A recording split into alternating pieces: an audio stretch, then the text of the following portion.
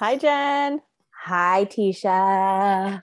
I'll tell you something that happened to me yesterday. I don't know if you're superstitious at all. Not really, but I always like to hear stories. I was driving my kids. I was going to drop my kids off at school, and then I was going to the passport office. Mm-hmm. And as I'm driving my kids to school, a black cat like crosses in front of my car, so I have to slam on the brakes. I looked at my kids. I was like, guys, that's bad luck. And then there was like a whole conversation about how it's not really bad luck and whatever. And my daughter loves cats. It's like, cats are not bad luck. I'm like, well, it's only black cats. And she's like, how dare people say that? I'm like, okay, well, whatever. But I was a little bit thinking. I could see your one rationalizing you out of it, being like, Mommy, that's just silly. So I get to the passport office, which I booked my appointment for, and I have the photo, like I have all my things. And she starts asking me like questions about my husband, like, where's your husband? And I'm like, is he with you? And I'm like, no. She's like, where is he? I'm like, at work. She's like, where's he work? I'm like, what is going on here? I didn't get him to sign the application for the kids' passports. It only had my signature on it. Oh, I had to leave and come back. And ever since then, I've been blaming it on that damn black cat. That is all. But that happened before you saw the cat. No. You had the papers together, didn't you? Yes, but I still think it was like somehow. Because at that point, you couldn't have had John sign the papers without going to school. Nope. I know. I was blaming on the black cat anyway, so I had to go back again today. And can't you just mail that stuff in, or are you on a timeline? Yeah. So because we're planning to travel within 25 business days, I need to go in person, and like it's a whole thing. Like you have to make an appointment, and anyways, they're really nice about it, and I got my appointment, and so everything's okay now. We shall see, but yeah. It should be fine. I got that done. They would have told you there. They wouldn't have accepted it if there was going to be any more problems, I don't think. Based on my multitude of experiences with passports in 2 countries and all of that stuff. No, I mean, they go over everything right there in front of you. So I'm sure that everything is fine. Funny story about passports. Logan's, my eldest's first passport we got when he was 2 weeks old. And it's not easy to get an infant's passport picture. And we got it done, and I bring it up there, and the woman's like, I can't accept this. And we went somewhere that does passport pictures. And I'm like, what do you mean? They're like, there's a line through it. And there was like faint line through it. So it didn't work. So we had to go do it again. Fun. Yeah. And like I was 2 weeks post like C-section. It was not it. I think it was actually my first real outing after he was born. So yeah, it's hard for me not to think of that experience when I think about passport renewal. And like my kids were hilarious taking the passport photo because you're not allowed to smile, which is like completely contrary to what they've been taught. Children. Yeah. Right. So my youngest face is like, whatever, they accepted the photo, but I think it's hilarious because I don't think it's really like, it's not really her resting face. It's more of like it's not really what they look like. It's more of like I'm not supposed to smile. I don't know. Are any of them real? Is it ever really your resting face? Like I look at some of mine and I'm like, I really hope I don't look like that when I'm just sitting there. I look remarkably like my mother in my passport photo and in everyday life. I mean, I think you do. You just do. I asked my husband today how much he thinks a nose job costs because like he's like, what, you want a nose job? I was like, yeah. He's like, why? I'm like, so I don't look like my mom anymore. I can't take it. Like I just look in the mirror and I'm like, I look like my mother. I can't do this anymore. What can I do to look different? Oh my God. Does your mom listen? That's amazing. So that is amazing. I mean, does my mom listen? She listens to some episodes sometimes, yes. So hopefully she's not listening to this one. Jerry, Tisha loves you. She just doesn't want to look so much like you. Sometimes I look in the mirror and I'm like, oh my gosh. Like I sent you a video for an IG thing we were making the other day. And yeah, you did look like your mom there, actually. I'm just looking at the video. I'm like, oh my God, I look like my mother. Like, it's just, guys, we're gonna have to like share a picture of me and my mom somewhere so you can see. I think after this episode releases, we're gonna do that. We're definitely gonna do that. Speaking of this episode, so much fun. I really enjoyed this conversation and talking to her. And Amber is going to talk to us about her experience going to jail. She signed a plea deal or plea bargain or whatever you call it. Mm-hmm. So she's not able, and she's trying to apply for clemency. So that means that she's not really able to go into a lot of detail about what her, like the actual details of her case. So she talks a bit more about her experience. However, I will link articles in the show notes where you can read more about her actual case. And she's like, I don't know, it was a really fun conversation. Absolutely. In true to form, I didn't know anything about her besides what Tisha told me. So I had zero clue what to expect. I actually didn't have any like preconceived notions, which we talk a lot about in the episode about what somebody who's been to prison is like. But I feel like, you know, Amber and Tisha and I could easily sit down and drink pots of coffee together or bottles of wine and just hang out. So it was super fun. And I hope you guys have fun listening to it as much as I had fun recording it. Yes. And don't forget, if you want to support the show, we have our Patreon, which is an amazing way to help us keep putting these episodes out. If a monthly subscription isn't for you, you can also buy us a coffee or 3, and that is super helpful as well. It all goes directly into costs of producing the show and shows us that you love the work we're doing. And if you can't do any of that, share with all your friends and enjoy the episode. Hi, I'm Jen, and welcome back to Now What?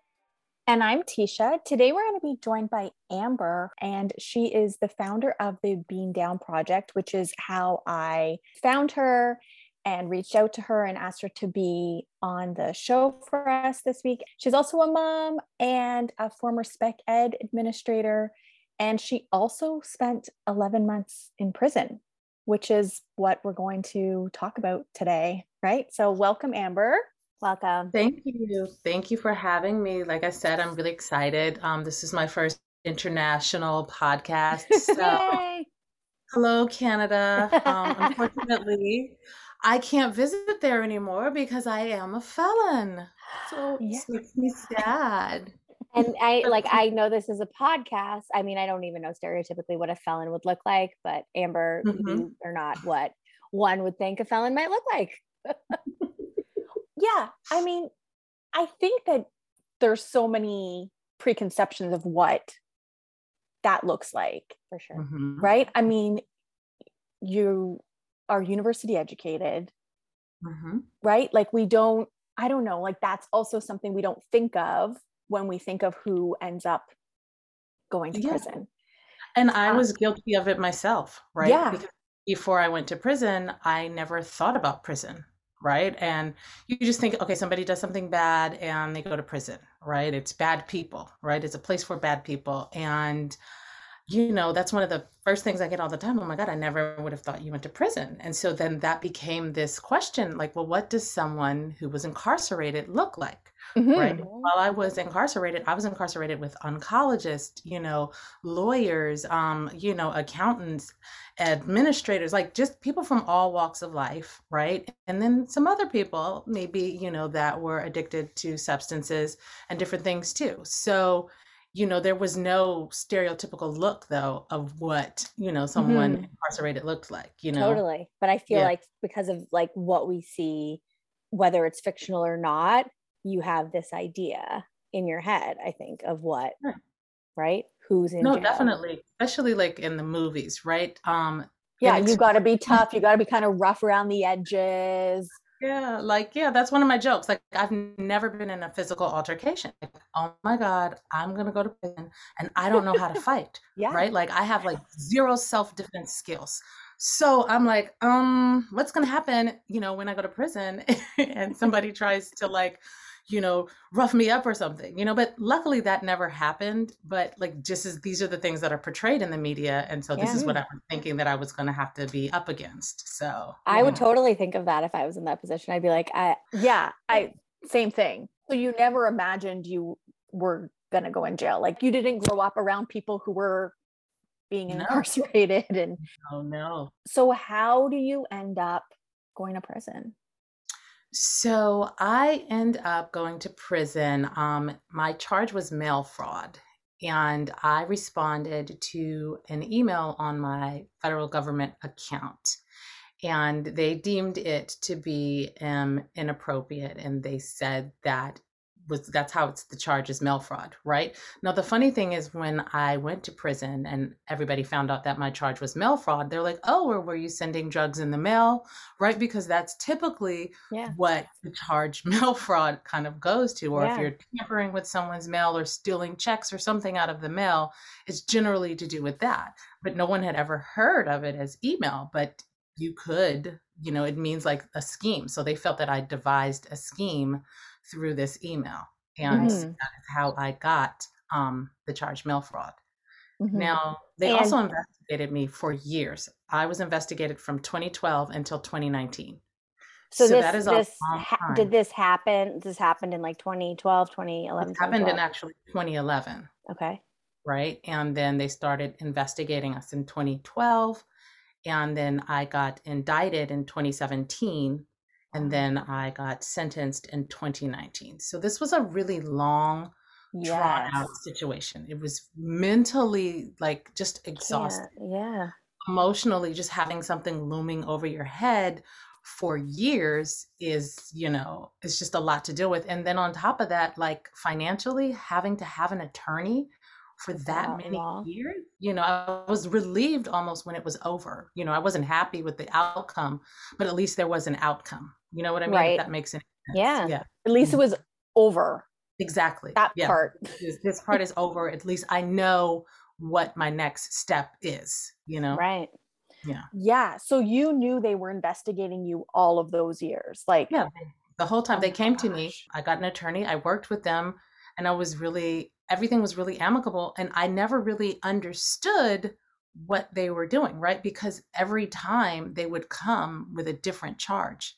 So mail fraud is just finally what they landed on. And again, I really feel that was over a technicality, right? But they tried every charge. And that's what my attorney says, that the federal US government, they try to take any charge they have and they throw it at you, and whatever sticks, right? And most people end up pleading out and that's why they have like a 98.99% conviction rate, right? Because you can't outspend the federal government, no matter how hard I try. You know what I mean? Like they have unlimited resources and unlimited money. So it was also really intimidating seeing my name versus the United States government on a piece of paper, right? So, they use these intimidation tactics. Like I had met with them probably at least 10 times.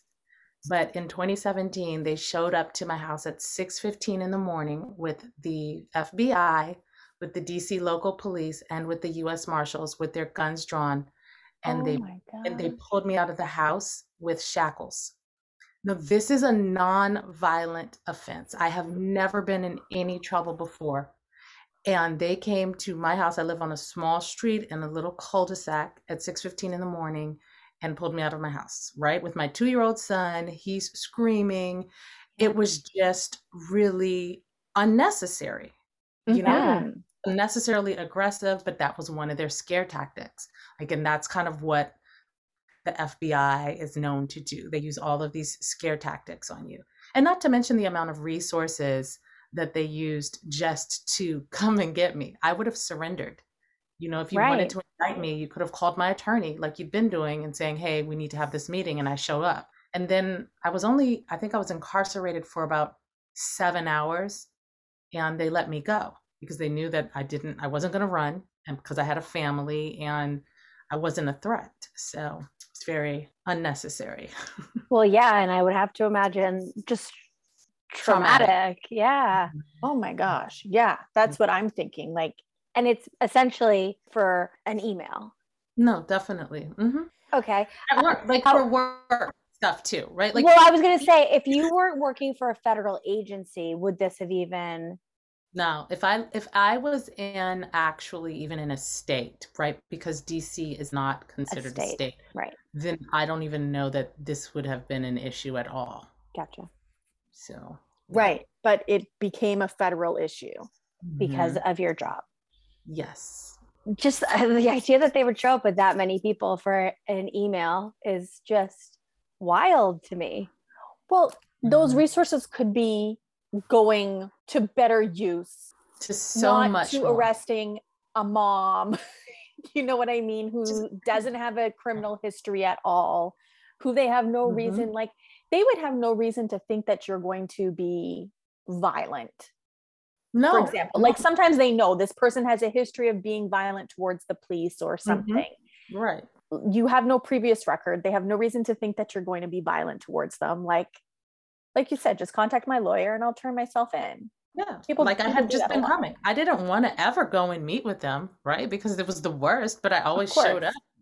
Right. And that was even send an agent to the house if you have to. Even if you something like one or two. One or two, but I mean, like they were like in my grass, like hiding, like I was like, oh my God. And it's so funny because I had started doing Bikram yoga, and I usually was at the 6 a.m. Class. And that morning I was like, I am so lazy, I don't want to go.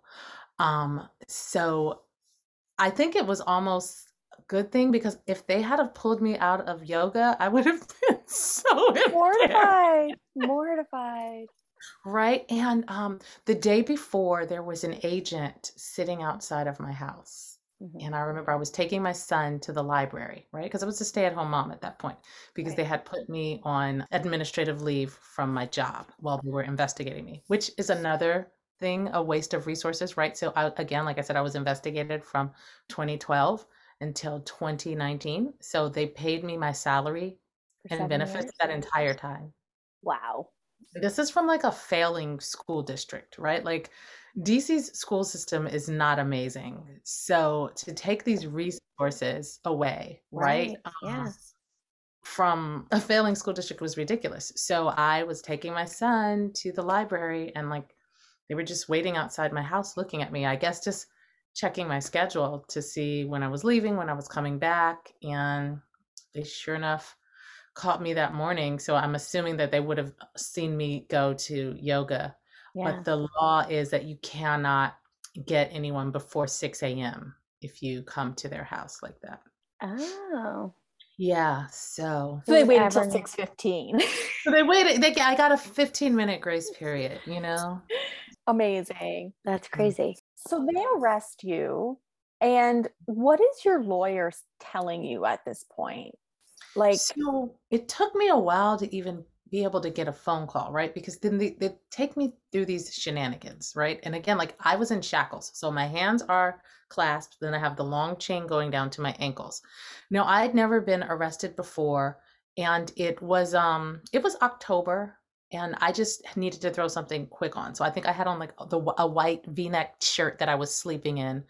I threw on like some boyfriend jeans and like Birkenstocks. Okay, so this is me headed. Your mom uniform. Right, my super mom uniform, right? Like headed to like, I'm like shuffling. And so I didn't know that I should have put on socks, because those shackles really hurt your ankles, right? So I'm sitting there and I'm just like, first of all, I'm in shock, and they're just like business as usual. They're like cracking jokes. I'm like in a car with like 3 agents, you know, in the back seat, and they're like, oh, I wish I had gotten Starbucks, you know, do you think we could stop and get Starbucks? And I'm like, you assholes are ruining my life, and you're talking about, you know, getting Starbucks. And because this is just what they do every day. Every day, this is what we do. We ruin your life every fucking day, right? So, oh my God. So they take me first to the FBI building, where I get my photos taken and fingerprinted. And that's the first stop. then they put me in a cell there. Then they take me to the DC local jail where they fingerprint me again, and then I get a second set of mug shots. Then they take me to the US Marshal building where they fingerprint me again, and I get my third set of mug shots, right? Now, I've never seen any of these mug shots because, sometimes you can Google someone and their mug shot comes Mugshot up. comes up. Yeah. So none of mine do. And I'm a little sad by it, right? Because I'm just curious to see like How'd they turn out? right, and the progression from the first one to the third one, right? In In a I matter know of like hours. exactly hours had set in, and so I was finally allowed to call my attorney. And when they came to get me from my house, I had told my husband, "Hey, get my cell phone, my attorney's number, call him and tell him what's happening, and also call my co-defendant because she was in California, so it was 3 hours earlier, and I'm like, they're probably going to come for her as well." So it was very stressful. And after that, I knew that it was very serious, right? Like I just wasn't completely sure up until that point because I would go meet with them.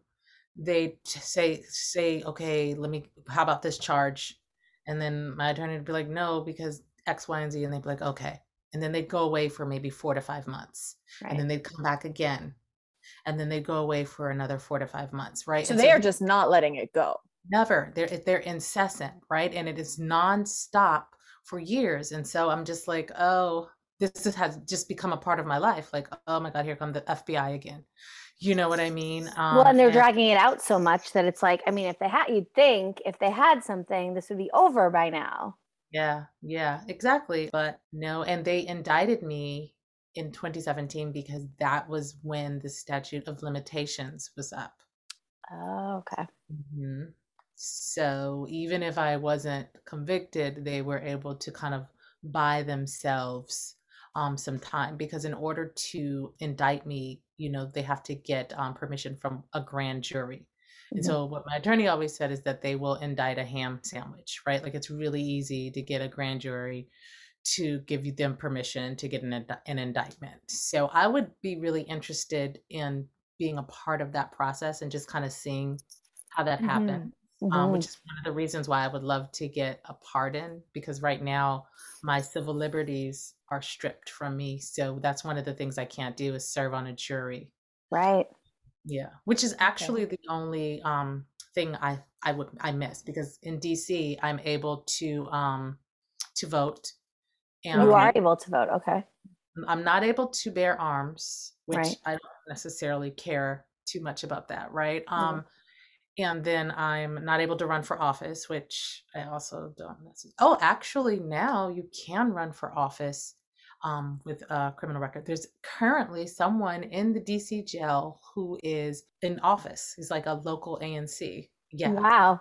Well, and I think like I should know since I live in Canada, but I don't. But a lot of these things they differ from state to state and region to region.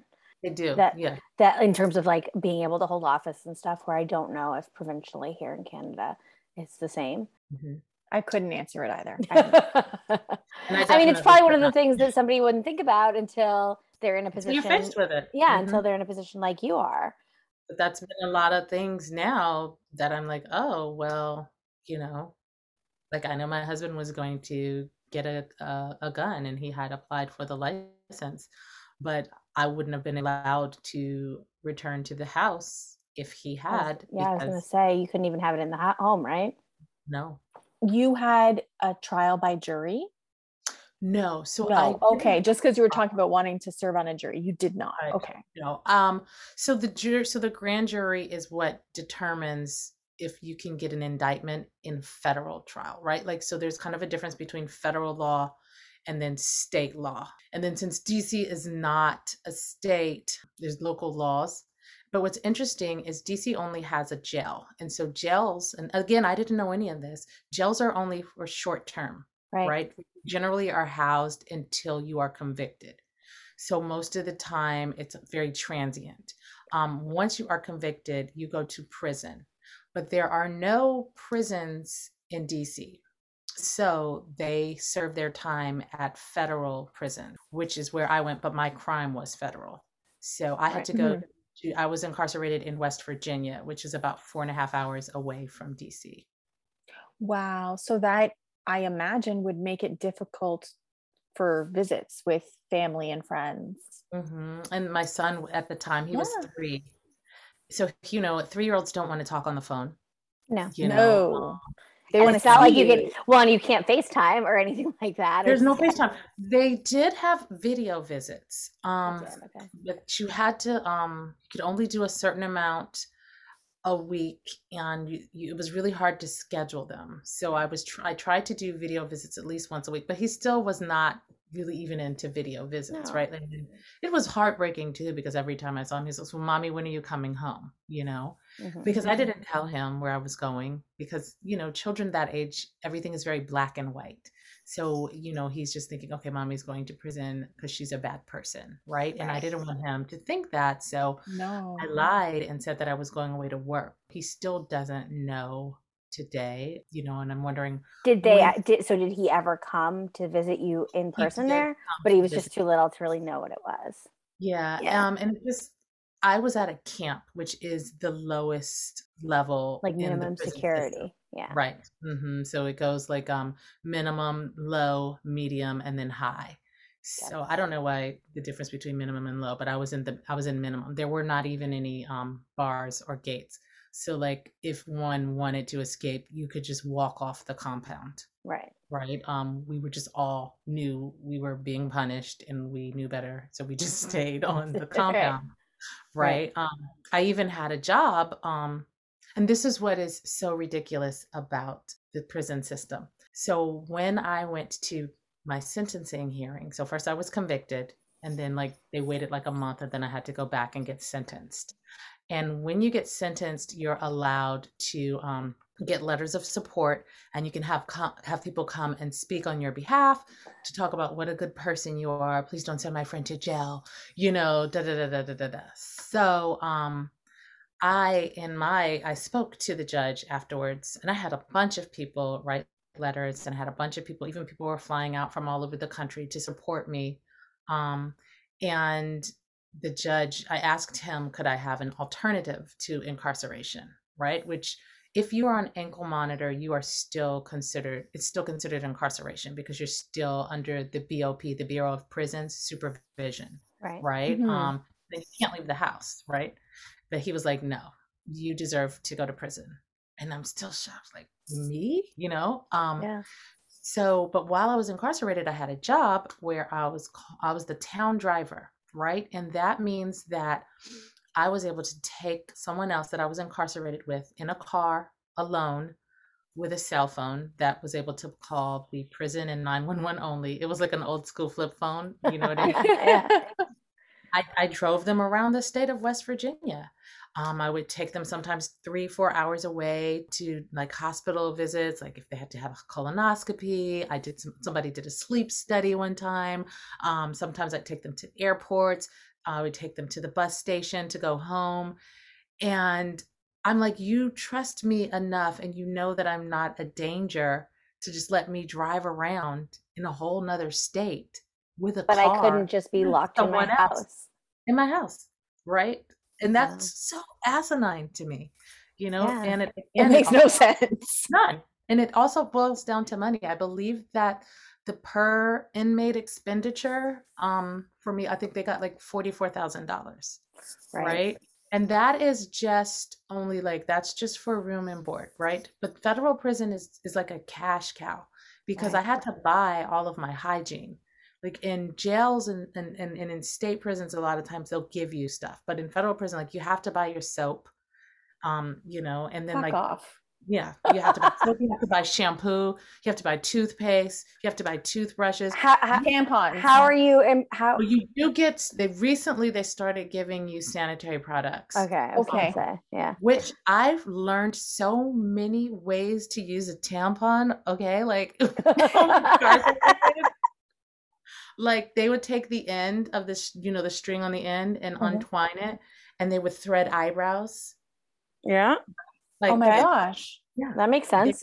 Yeah, they would use the top part of the tampon to wash dishes because it's textured. Like one side is a little rougher than the other, so one side could scrub and Oh then my the other God. clean, right? Um, sanitary napkins are really good for streak-free glass windows. Like so, if you're No cleaning a friggin' mirror, way. it's so this is these are just little Well, sidebars. there's that expression, necessity is the mother of invention, right? Yeah, So absolutely. Yeah. you're in a situation where you've got to come up with ways to do things. So you get creative, apparently. But how are you expected to purchase all of these things? Is it through what you earn with your jobs? Absolutely not, because my first job, I cleaned the toilets and I made $5.25 a month. Yeah, I was going to say, from what I do know, you don't make very much. Yeah, not a day, not a week, not an hour. Even $5.25 an hour is outrageous, but I made that for the month. Why So bother? Like, why bother? but I had to, because when I first got No, there, no, why bother? Why bother paying you? yeah, that's true, right? Because when I first got there, I was like, I don't think I want a job, right? Like when you get there, And they're like, you don't get meet a with choice. like your counselor, and then like I'm reading through this information. I'm like, $5.25 a month. I was like, I had seen how much stuff cost on commissary. So like I was saying, the markup is really high for for some body wash, it was like $12. So shampoo, everything was really expensive. Even like ramen, like the little ramen Yeah. noodles, they're generally like 29 cents in the supermarket, but they're $1 in the prison, right? So like the markup on everything was they're just making money off the inmates. absolutely. I mean, so much money. I had to buy a pair of work boots and I had to buy some Timberlands and they were like $125. If you want to wear anything other than the khaki uniform that they give you, you have to buy it. So like they give you something grays. So we call them our grays. You get gray sweatpants and you can get gray sweatshirts and gray sweat shorts and like a gray shirt. Those are all expensive. And it's just like Russell Athletics, right? And so I also noticed there's this brand in prison, and he must be so paid because he has a contract with the federal prisons, and it's a company called Bob Barker, not to be confused with the host of the Wheel of Fortune, right? Or the Price is Right. Yeah. Right. So, but it's just some company called Bob Barker, and they provide the BOP with everything. Wow. And so people like your family, right? Your family has to put money on your books just for you to survive. And that's you become a strain and a burden. And that's one of the reasons why I even started the Bend Down Project, because to incarcerate a woman is just such a unique aspect when you take a mother or a grandmother or a sister away from their community. And then you realize the impact that it has, because most of the time we're the main caregivers. And then in a lot of cases, maybe the main provider. So when you take that away from the family, it's already difficult. And then you become an instant hardship, right? Because, hey, I need some deodorant. I don't want to be, you don't want to be stinky. I just need some soap. These are just the bare necessities. It's not even like you're asking for, the luxuries. So like, I just want some lotion, or, you know what I mean? Was any of that explained to you before you went there? Like, absolutely not. How do you prepare yourself? So, I mean, at some point, you're going to jail, you're going to prison, you're going to serve time. Like, how do you prepare yourself for that? When I started I had to start going to court like once a month after my indictment, it became really heavy on me. So I was like, let me get into therapy. Right. So I got a therapist and that helped. But one of the things I do really well, and I don't know that I should be proud of this, is I compartmentalize, right? So I look at the situation and I decide what I can deal with and what takes priority. And then I take everything else and then I put it up on the shelf, right? So once I finally had been sentenced and I knew that I was going to be incarcerated, my main priority was my son. And then after that was my business, because in the interim, from being on administrative leave, I opened up my own bar, right? Because I had to get a whole new career. I mean, I wasn't working for like 7 years. You know what I mean? Yeah. So I needed my income still. And I needed, to make sure that my son was okay. And so what I ended up doing is I put him in preschool early. I was like, this is a school that he can stay in, and I was just trying to build Consistency. consistency. Yeah. Exactly. I had a nanny who was only working at the time 2 days a week because, like I said, I had my days free, so I didn't really need her. So then gradually I added her on so that she became full time. So that was another consistency in his life, right? And then she would pick him up from school. Then I would gradually kind of lessen the time that I saw him just so it wouldn't be so drastic. And it was really difficult, right? Yeah, that I'm sounds so, like so hard. heartbreaking. Yeah, but it was like I felt like I had to do it because for him Yeah. to be with me all the time. And I breastfed my son up until he was 3, right? So we're super close. And so like, it was hard. And so that is just kind of how I handled it. Well, and it's just interesting that when Tisha asked, like, how did you prepare for it? It's just such a mom answer that it was so focused on Yep. your son. It was all about your son. Yeah.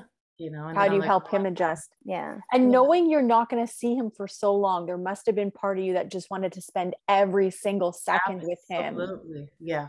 But then what's best for him hmm is to actually, for you to kind of start pulling away. Yeah. No, I mean, it's What an hard. impossible decision. It was Like, hard, like the hardest thing I've ever done. Like even like now I have a lot of mommy guilt, like, and some people will be like, sometimes my husband might show me, because like I missed like a birthday, I missed like a Christmas, I missed like these holidays, like, ones that are exciting for him. And, he'll show me photos of like, or I'll see a photo like when I was like incarcerated and it was like on his birthday or Christmas, and then I'll just start crying, right? course. Because I missed it.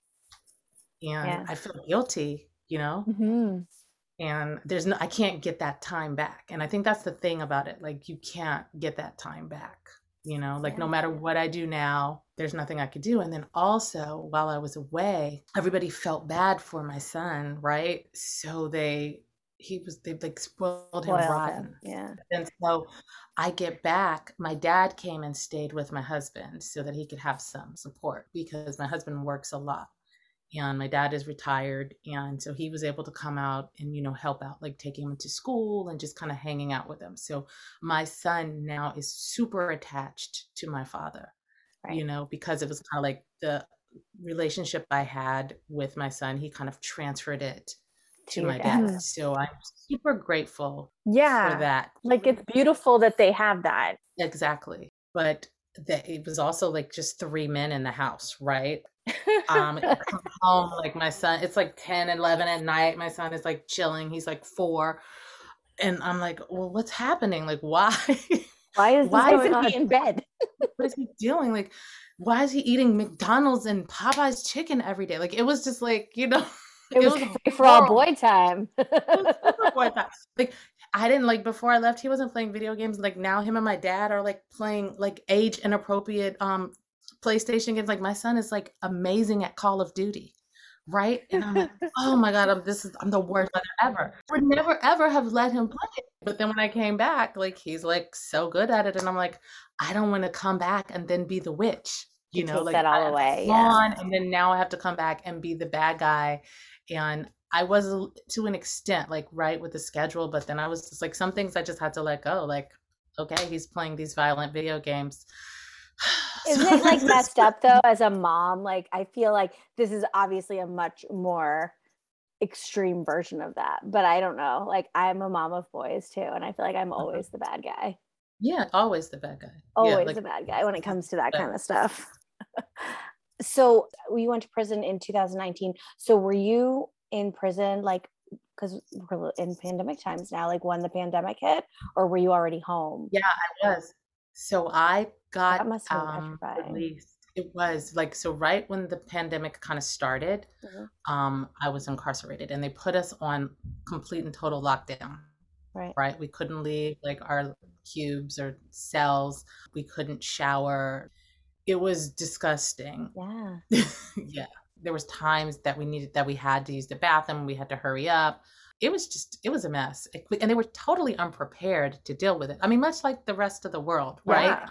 but especially in federal prison, right? Because the federal government is, well, it's super disorganized. So when the pandemic hit, it was crazy. And so I got scared because I was due to leave March 25th.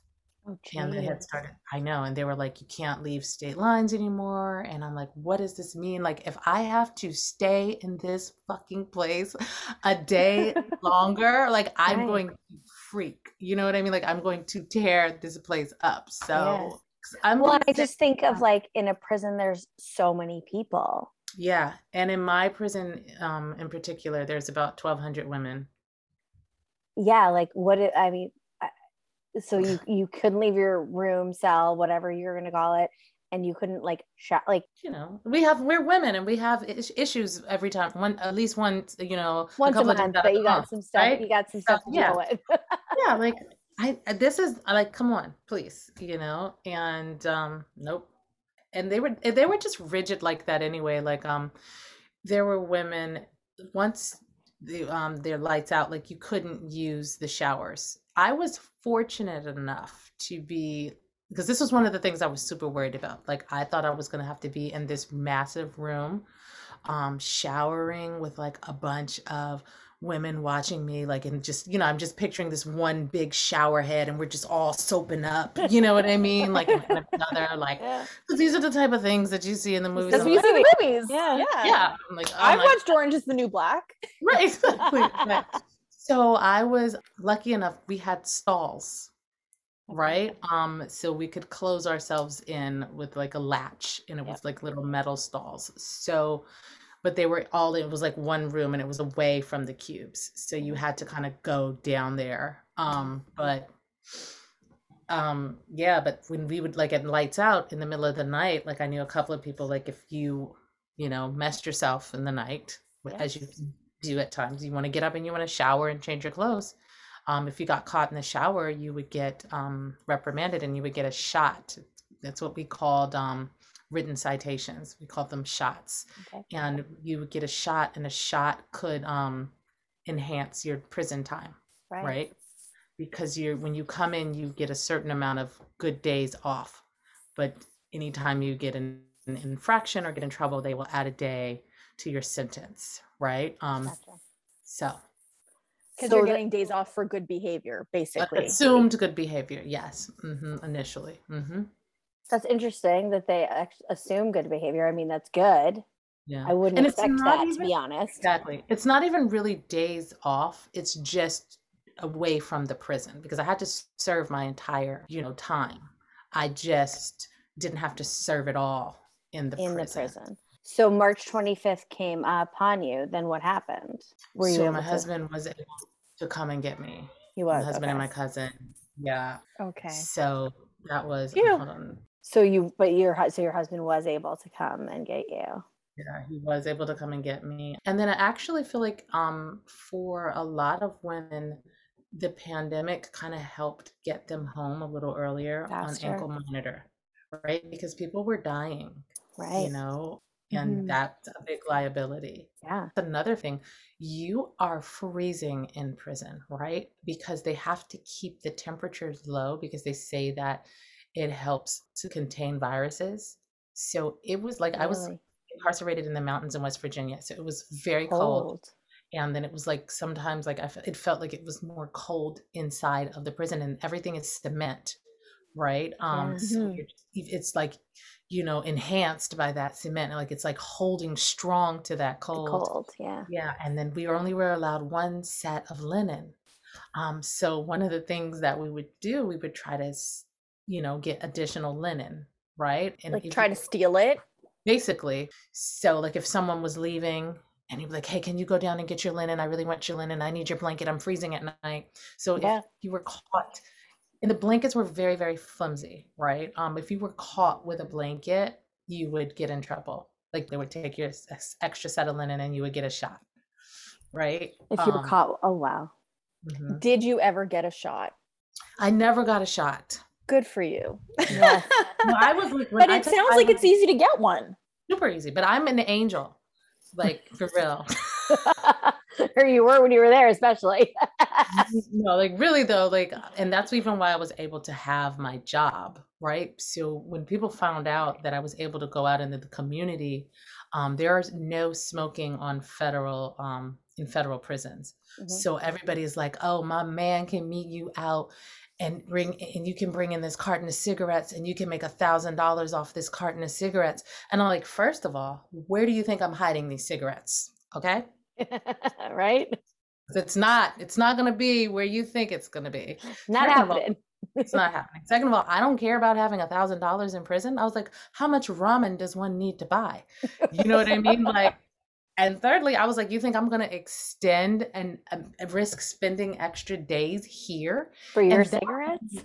that would be an actual additional charge because it would be considered introducing like contraband to the compound, right? So Right. that I could just get a whole nother sentence from that. And I also see now why, it's so easy to stay in prison because it's so easy to rack up random charges because of that, right? Like Yeah. women who are in relationships and they get caught having sex with each other, that's an additional charge, right? Which you probably don't think about, No. No. and it's very common to have relationships while incarcerated because a lot of times you just need some comfort. Yeah. Mhm. You're traumatized. And then some people you're just queer, right? So queer, like I tease, like my bar was considered a safe space for queer people of color. And I used to tease like some of my friends that would write me and I'd be like, listen, if you ever go to prison, like you will win, okay? Because there is nothing but beautiful women here. Yeah. There's a ton of women here Right. and they will want you and you are masculine presenting and that is where it's at, right? Probably, yeah. Yeah, it is. Like when we would call them studs. Like if a new stud came on the compound, like everybody was like, "Oh, did you see the new stud? I'm gonna give her some ramen."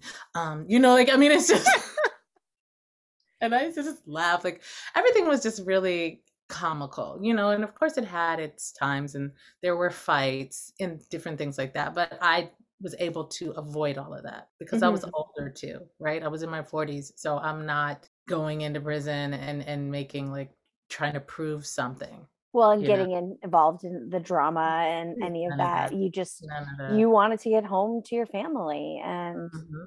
and deal with all of that. So now you're coming on to 2 years since you Mhm. have been out. So May 1st will make 2 full years. Okay.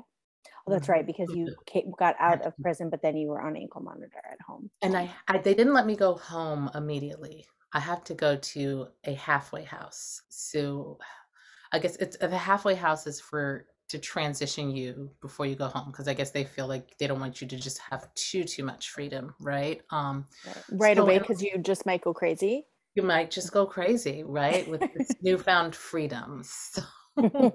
So that was also hard too because I told my husband, don't bring, my son when you pick me up because he's not going to understand when I have to go to this random house, Yeah. Yeah. And not so home. and not home. So then I had to, prolong seeing him again. And the halfway house was maybe worse than prison in a lot of ways.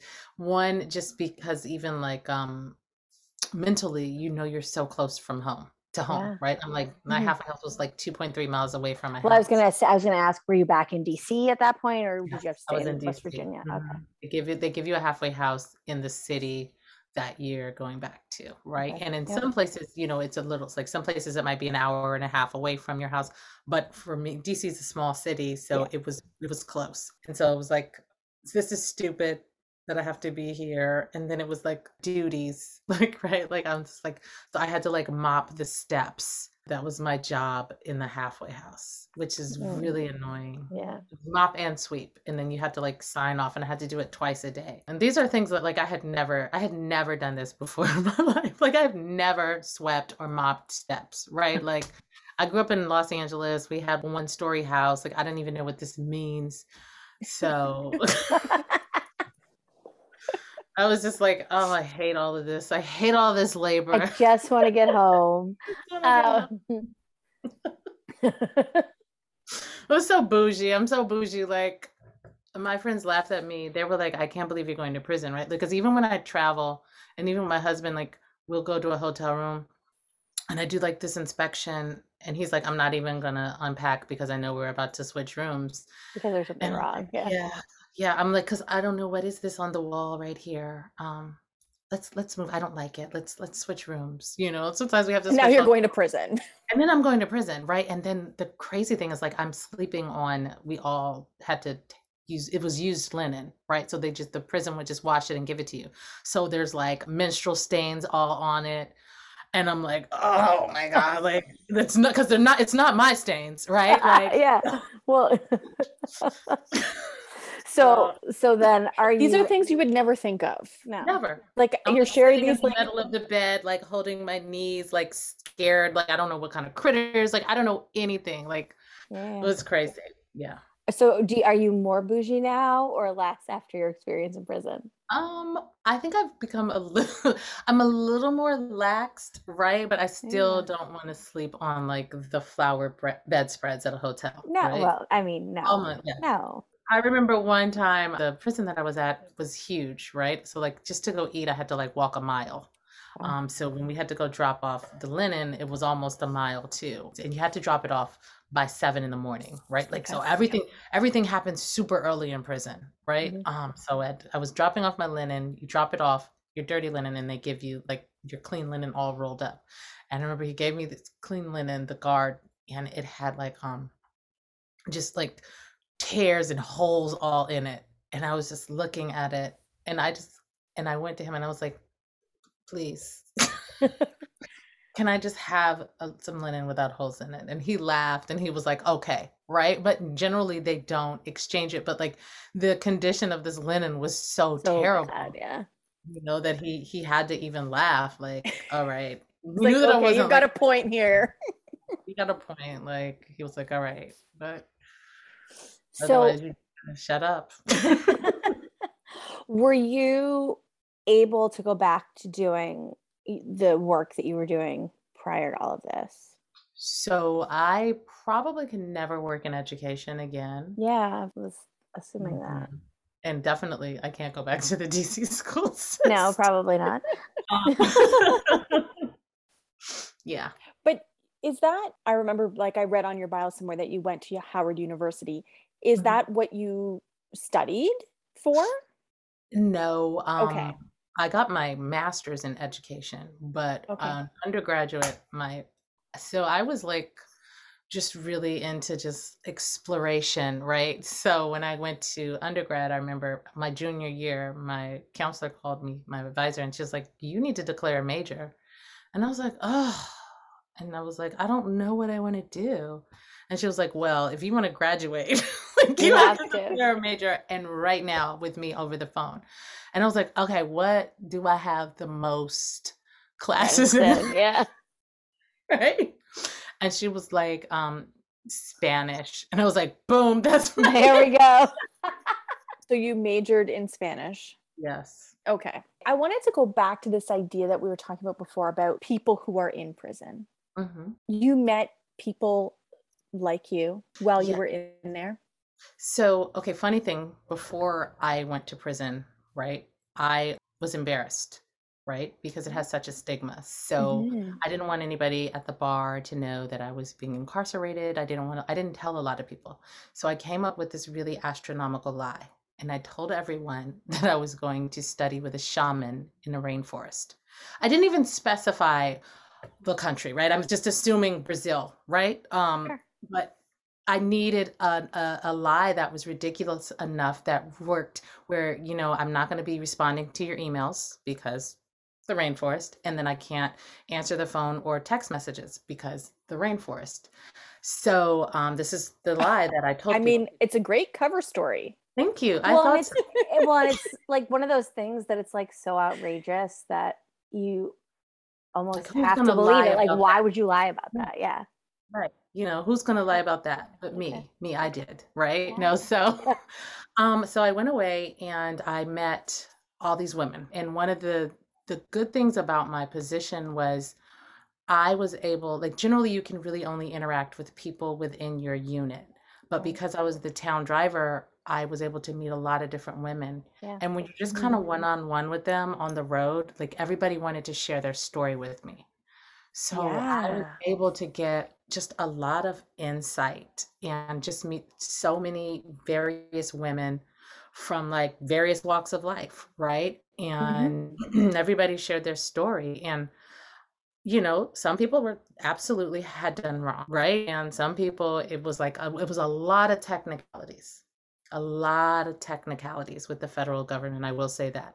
But one of the consistencies was that no matter what they were convicted of, I never thought that the punishment warranted that crime, right? And so I begin to see like how the government was almost obsessed with incarceration, right? Mhm. Like one lady, and God bless her, she was sweet like pie, but up here, no ma'am. She was a widow and she was receiving Social Security from her, husband who was deceased, and then she got remarried. And so for 2 months, she collected on his Social Security before stopping it.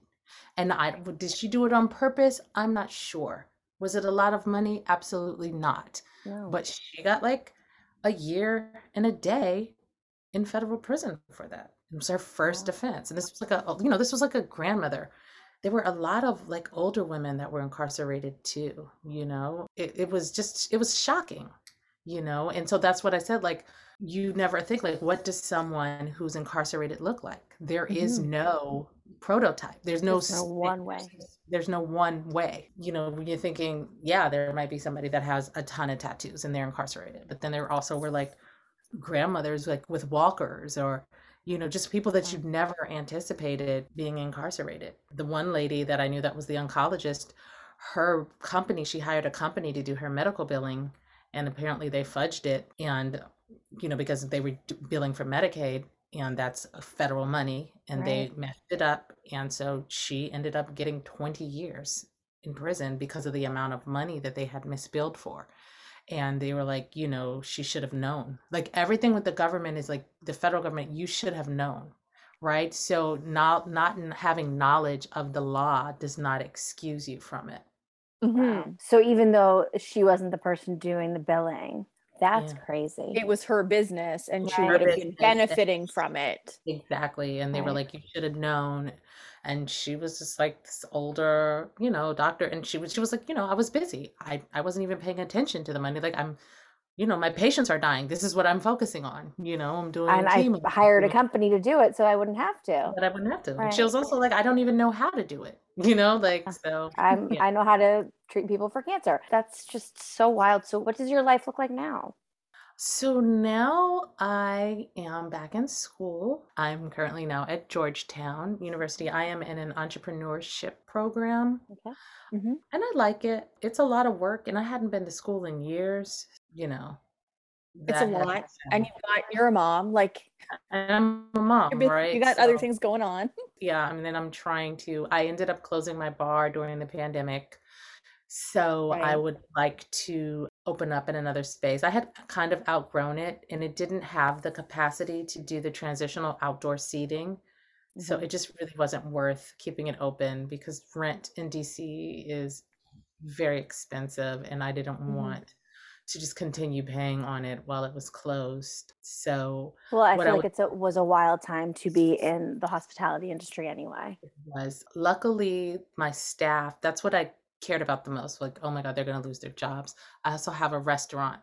The restaurant was able to stay open because we always had the kind of carry out infrastructure, Right. right? Which was what a lot of restaurants struggled with Hmm. because they didn't have that to go aspect already. So Right. we had kind of a restaurant where you come in and you come up and you order, right? We Yep. didn't have like a waiter doesn't come to the table. So it Yep. was already this to go kind of, infrastructure. So I was able to, that staff was able to be absorbed at the restaurant. And so everybody was able to keep their jobs. So I was kind of thankful for that. And then the Mhm. restaurant is doing really well. Unfortunately, because of the George Floyd situation, a lot of people came out to support, Black businesses, right? So Yeah.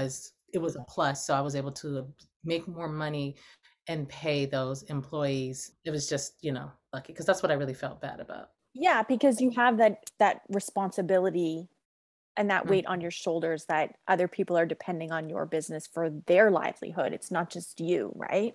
Right. So Right. that does make sense. So I'm glad that that worked out for you. Do you think that if you were white, anything would have worked differently in your case? I so I know I think about this all the time. Mm-hmm. And I think that I think it would have been, they would have been more inclined to drop the case, right? I don't think they would have gone all of the way. Right. As far as the judge always sentenced within the guidelines. Mm-hmm. And so what happens is everything within the federal sentencing, they have sentencing guidelines. So Mm-hmm. you can always go to prison if you get convicted of a federal crime, because the lowest sentencing guideline is from 0 to 6 months, right? Okay. So at minimum, you could go, I mean, a max, you could go for 6 months. Everything is a number, everything is calculated. They totally miscalculated ours, but because I signed the plea, there was really nothing I could do about it. So Mm-hmm. he sentenced me at the lower end Mm-hmm. of, Okay. the guidelines, because it was 12 to 48 months. And he sentenced me to 13, and then he sentenced my co-defendant to a year and a day. That's reasonable. Like they didn't go for the max sentencing Right. that they could give you. Mhm. But yeah, I do wonder, like, would they have kept pursuing it for so many years and trying to like Yeah. find some type of And I charge don't that was going to stick? and I think I had like a black attorney too, who was like Mm-hmm. an ass. He was an asshole. Love him. He fought for me, He was good right? for Yes. you, but But it also probably didn't help, because I think it just frustrated them, because he was like, no, this is not going to work, right. you know, and I think like he used to get into it with the AUSA all the time. And I'd be like, oh my God, this is my life. Like, What is going on? But he was fighting for you, he right? was, he Like was, he for your was. best interest. Yeah. Yeah. But I think it was like double blackness, right? Like Too I'm much. black, Yeah. he's black, right? And then they're like fighting. And so I often think about that. And then I guess we just won't know, Can't know. Yeah. Yeah. Because one of the things I do now through the Bend Down Project is I talk to women who are getting sentenced. Sentencing is the hardest part of it all, because it is, again, the anxiety and the anticipation of the unknown, Mhm. right? Mm-hmm. So it's like they're like, I'm like, you're going crazy. You're doing all this research online and you're looking up cases that are similar to yours, and you're trying to see what these people were sentenced to.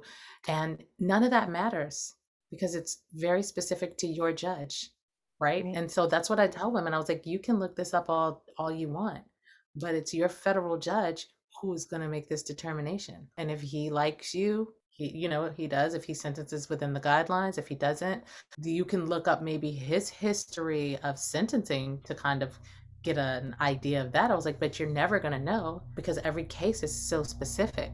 I can totally relate to that, trying to research and find the answers on the internet and like going down a rabbit hole where you're really Rabbit never holes. going to get the answer, right? Never. There's never going to be a case that's exactly like yours that has the same judge. With the exact same circumstances. Yeah. Exact same. It's never going to happen.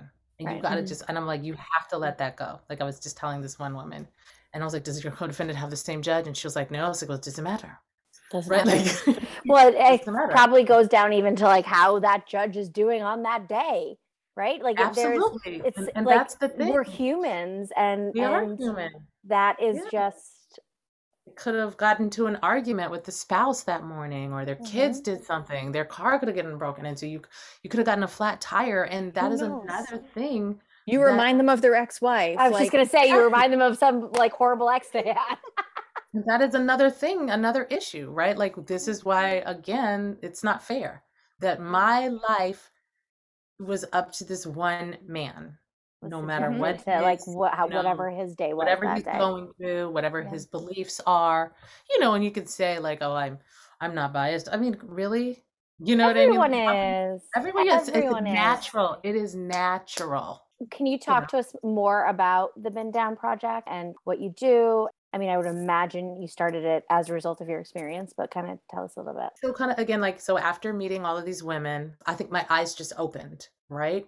And I was like, I'm not ashamed of anymore. Like, I feel like the Department of Justice should be ashamed for incarcerating these mothers, these daughters, these sisters, you know what I mean?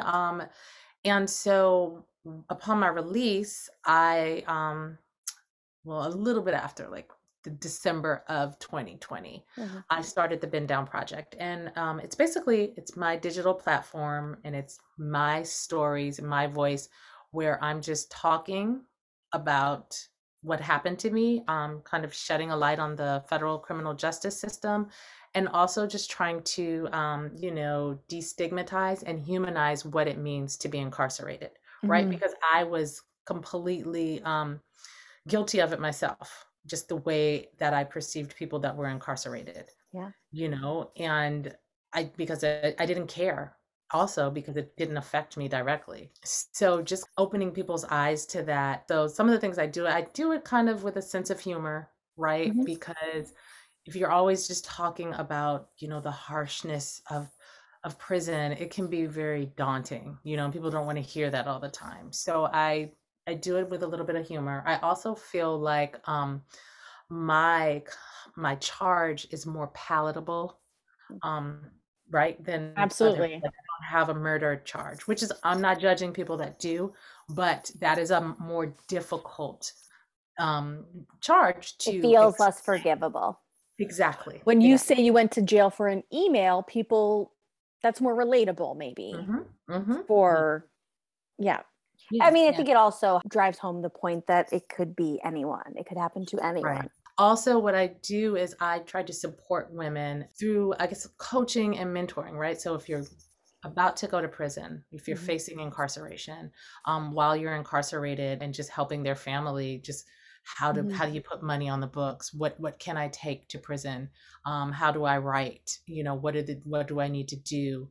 And then coming out of prison, right? Which can be really difficult. Yeah. Because in certain places, if you have a felony, you can't, it's hard. Landlords don't want to rent to you. When I first got out and I was on probation, I found a commercial spot that I really wanted to open the bar in, and they would not give it to me because I was on probation, and they were like, you could go back to prison at any time, so we're going to pass. Right. Like, wow. So like, it was like oh, okay, this is real, because I think sometimes, like, I don't even think like, oh, I'm a felon, and I've been to prison, that doesn't define you. Right. So I still kind of just keep it like, oh, it's business as usual, especially now that I've dropped the shame, right? And I've just come out, and it took like a huge weight off of my shoulders too, to not have to live with that stupid shaman lie, right? So did you then go to people you had lied to and said, by the way, I wasn't in a rainforest? I was not that humble, right? Okay. I definitely was not.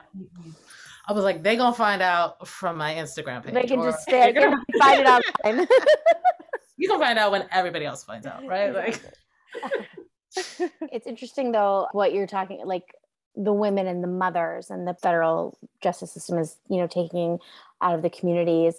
And I've talked a lot, like here and just kind of throughout the pandemic, how this whole time has really highlighted how little the government thinks of women, you know what I mean? And just that moms will just be there to homeschool children, virtual school children, and moms will walk away from their jobs because their families need them to be home. And it, just like a complete lack of seeing all that women bear on a day-to-day basis. And this is just like another way that kind of shows that.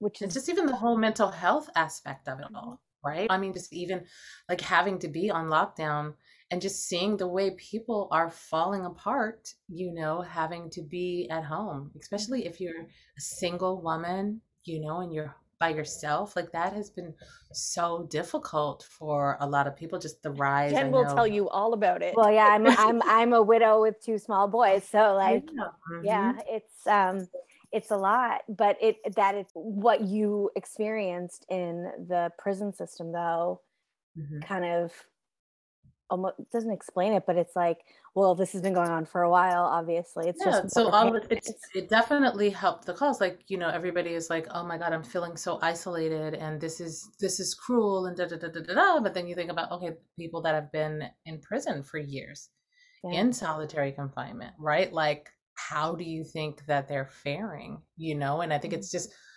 people are talking more about it now, where as before a few years ago, if there was zero conversations about it, and will I ever be going and speaking in front of Congress? I'm not sure, right? But I just try to do my part and just make people aware of what's going on, and I'd love to do more. I've seen on your stories you do this like ask me anything, and people really ask you anything. They do anything.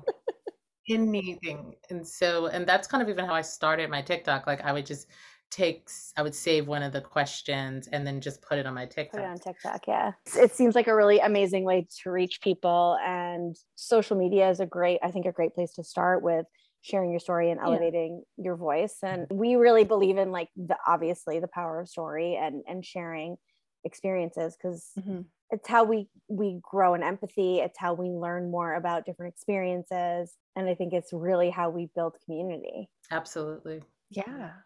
When people share their stories, people are so wise. Like all these people are just walking around with all this wisdom that they're just not sharing or that we don't even know how wise they are because they don't share their stories. So, there's that. And just like Jen said, just trying to hear different people's lived experience and help people sort of develop some empathy in that way and understand what other people really are going through. Yeah. And also to let other people know that they're not alone, because lots of people are in prisons. They are. Lots.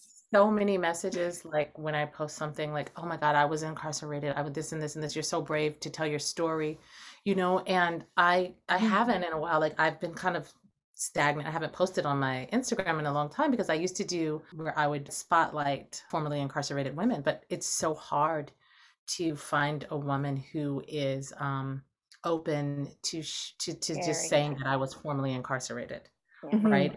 That's because of the stigma, and a lot of them because we're mothers, and just being judged and just different things like associated with that. It's so I haven't been able to find anyone. Like I feel like I've exhausted all of my efforts and my energy, like yeah, I'm sure that's well, we so much is fueled through shame, right? From like the way we're marketed to just the way we interact. And I think absolutely, my opinion is that life's too short for that shit. But it's hard. But I think it's only through the more that we share things that either we felt shame about or people perceive as being shameful that we can kind of break that stigma. Absolutely, to even get to the point of that, right? And so like even before I came out with my story, because everybody was like, oh, when are you going to do it? You need to do it. You need to do it, because it took me from like May to December to really be like, all right, but I'm like, I had to look at myself, and then I had to think about like, what is my threshold, right? Like, what are the buttons that somebody can push? If I share this very vulnerable part of me, and what can someone say that is going to just crush and destroy me, right? And then once I kind of figured out it's not much, or if somebody did say something, or this is the worst case scenario, the worst case scenario was not the worst case scenario, right? Like, so now I'm just kind of like, somebody will be like, oh my God, you're, like they'll put under one of my videos, you're such a criminal. And I'll be like, oh, God bless you. Like, or I'm like, thanks for the feedback, right? Like I have zero cares. Like, and it's a lot of it is funny. What would you hope that somebody might take from hearing your story?